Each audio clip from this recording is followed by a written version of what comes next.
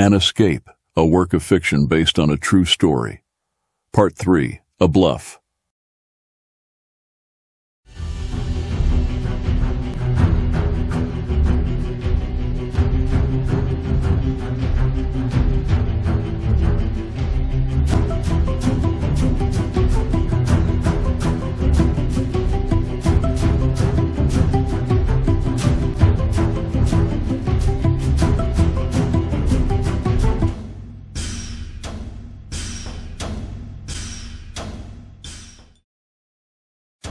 We woke up before dawn, restless from the night's worries.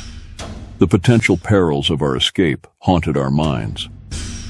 We ate a dismal breakfast, then argued about our next move. In the dark, we hadn't noticed that we had camped in an old military site.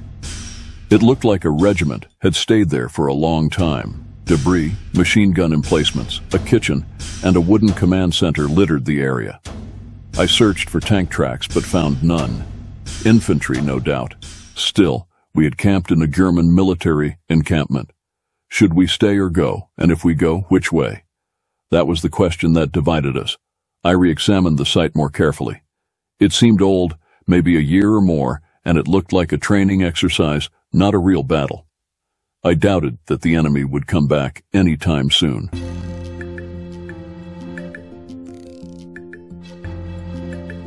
We decided to check out the meadow where we had seen the supposed haystacks the night before.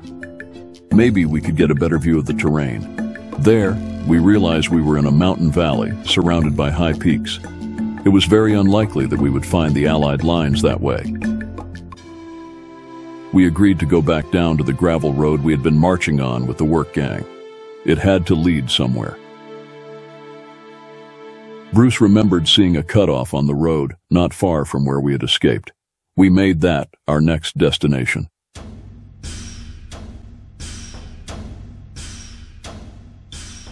It was a good choice. The side road looked unfit for the heavy German military equipment. It was narrow, steep, and extremely overgrown. No trucks could pass there. We turned up it. For a couple of hours we slogged on, alert and cautious, scanning the surroundings for any surprises.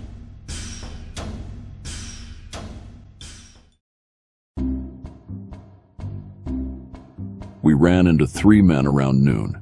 They startled us, but they didn't look hostile. They wore ragged clothes and friendly smiles. We greeted them openly. They were happy to see us. They spoke little English, but we managed to communicate by pointing and by waving their hands. Very expressive men. They were former Italian soldiers, conscripted to work for the Nazis after Italy surrendered. Nearly 5,000 Italian soldiers were shipped to Dresden and forced to work in German oil refineries and munition plants. After intense Allied bombing, Dresden was destroyed in massive firestorms, and these 3 Italian friends escaped together during the ensuing turmoil. They had been hiding from the German patrols for over a year, just like us.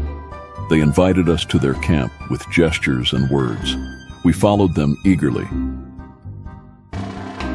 Their camp was amazing. They had built a shelter with pine boughs and a stone fireplace. They had scrounged food from wherever they could. They shared their potatoes with us, baked in the hot coals. They tasted delicious and filling, unlike the prison camp food. They also built us our own shelter, a place where we could be warm, protected, and sheltered from the spring rains. They proved to be wonderful friends. Because of them, we slept well that night. Probably our best night since we had left England, so many eons ago.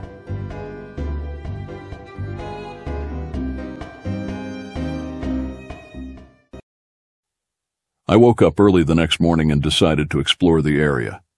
I always loved wandering in unknown forests. Maybe it was the Pennsylvania deer hunter in me. I also wanted to learn the lay of the land. I didn't worry about getting lost or running into a German patrol. I was too curious and adventurous. I found a forest trail east of the camp. It led me to a rustic hunting cabin. There I met Walter and his family. He was a forest ranger who had moved them to this isolated place to avoid the war. He spoke some English and showed me some maps. He had drawn lines with different colors showing the movements of the military units. He tried to warn me about the dangers ahead, but I couldn't pay attention to the maps. I was distracted by the smell of his wife's baking. She made a coffee cake with a crumb topping. She offered me a slice. It was wonderful, the best thing I had tasted in a long time. I thanked them in broken German and hurried back to the camp. I told my buddies about the forester and his wonderful coffee cake. We rushed back to the cabin, but it was empty.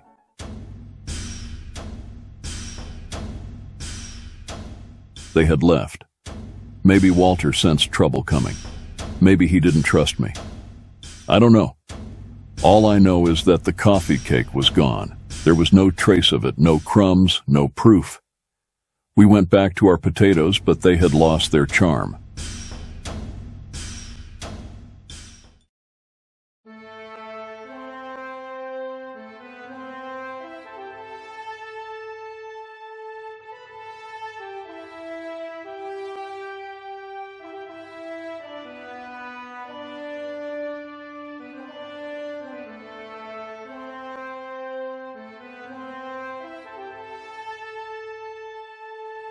Life was good at the camp of our new Italian friends, but Walter's hand-drawn maps had given me an inkling about where the Allied lines lay, and the maps had awakened in me an urge to get back into the fight as soon as I could. I wanted to get back to the war, to do my part, to make a difference. Our Italian friends had no such desire. They wanted to stay as far away from the ongoing combat as they could. Once combat ended, they could go home, back to their beloved city, Turin. In the meantime, they would remain where they were. They just wanted to survive and to go home. Their only concern was the potential of capture by the Russians. Italian soldiers who had been captured during the siege of Stalingrad had not been treated well. Many were executed on the spot rather than sent back to POW camps. Russo cattivo. Russo cattivo, they often said, waving their arms for emphasis. I did not know Italian, but I knew what they wanted. They wanted a pass, carta, a piece of paper from the Americans that would allow them to go safely back home to their families and their own lives. That was all they asked in return for their incredible hospitality to us. It would prove, unfortunately, something that we would not be able to get for them. Not to get too far ahead in my story, I will share that our 3 Italian friends were taken as captives, not by the Russians, but by the Americans. However, they were treated as German POWs. A year after the war, I wrote to the Red Cross, asking about them. They searched their records and reported back to me that my 3 Italian friends had spent nearly 2 years in a prison camp before they were processed out and repatriated to Italy. I know that these events were not in my power to change, but nonetheless, I still feel like a promise had not been kept. Una carta was all they had wanted.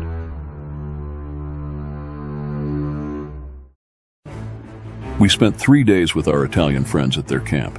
That was a day and a half longer than I wanted. I yearned to get back into the war. Unfortunately, our buddy Harold was suffering from what we later learned was malaria, and I did not want to leave him behind. Bruce came up with what we then believed was a plan. Now, 64 years later, I would call it an act of desperate insanity. Admittedly, we were only 20, were strongly patriotic, had trained for 2 years, and were motivated to do something. I use the word motivated.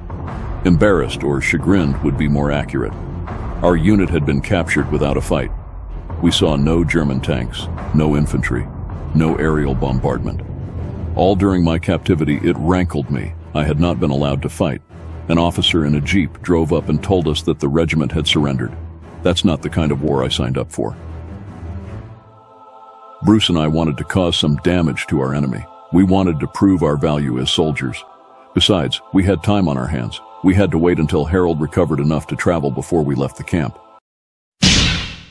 So it was that Bruce and I decided that we would seek out the enemy and try to bluff our access to some weapons. After all, you can't fight a war without them. We would then comprise a clandestine squad, creating whatever havoc and damage that we could. The area that we were in was covered with former logging trails. From the camp of the Italians, if you went west for 1.5 miles, you come to one that we had not yet explored. Unlike most of the trails in the area, this one had clearly discernible tire tracks. Some vehicles had taken it. We had found the enemy.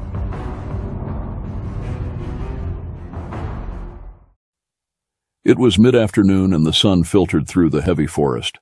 We were creeping through the underbrush alongside the trail, maintaining our cover. Then I saw the briefest of metallic flickers. Germany designated its military outfits with lapel-mounted patches that were made up of a great deal of metallic thread. I had caught reflected light from one such patch. We moved forward silently, a couple hundred more yards, to where there was a small clearing. From the feeling in my stomach, I knew something was about to happen. Then, I glanced to my left and realized that I was fully exposed from that direction, totally exposed. My only thought was, we've come all of this way, and now I'm going to get it. My next thought was what to do about my position. I quickly dropped flat to my belly and motioned for Bruce to do the same. As I dropped, I made some noise, and I knew that my presence would be immediately detected. I did not know who or what was in that clearing.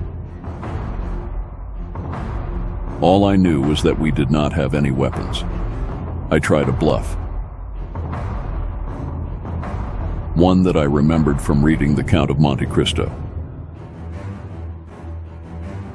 In a very loud voice, I shouted, "Comrade!" There was some noise in the clearing. Then I heard a deep voice responding, "Ja, ja." It was clearly a German speaking. I shouted, "Comrade," again. Unsure what response I would get. Then I hear a younger voice say, "Americano, Ruski, comrades." I stood up and marched triumphantly into the clearing.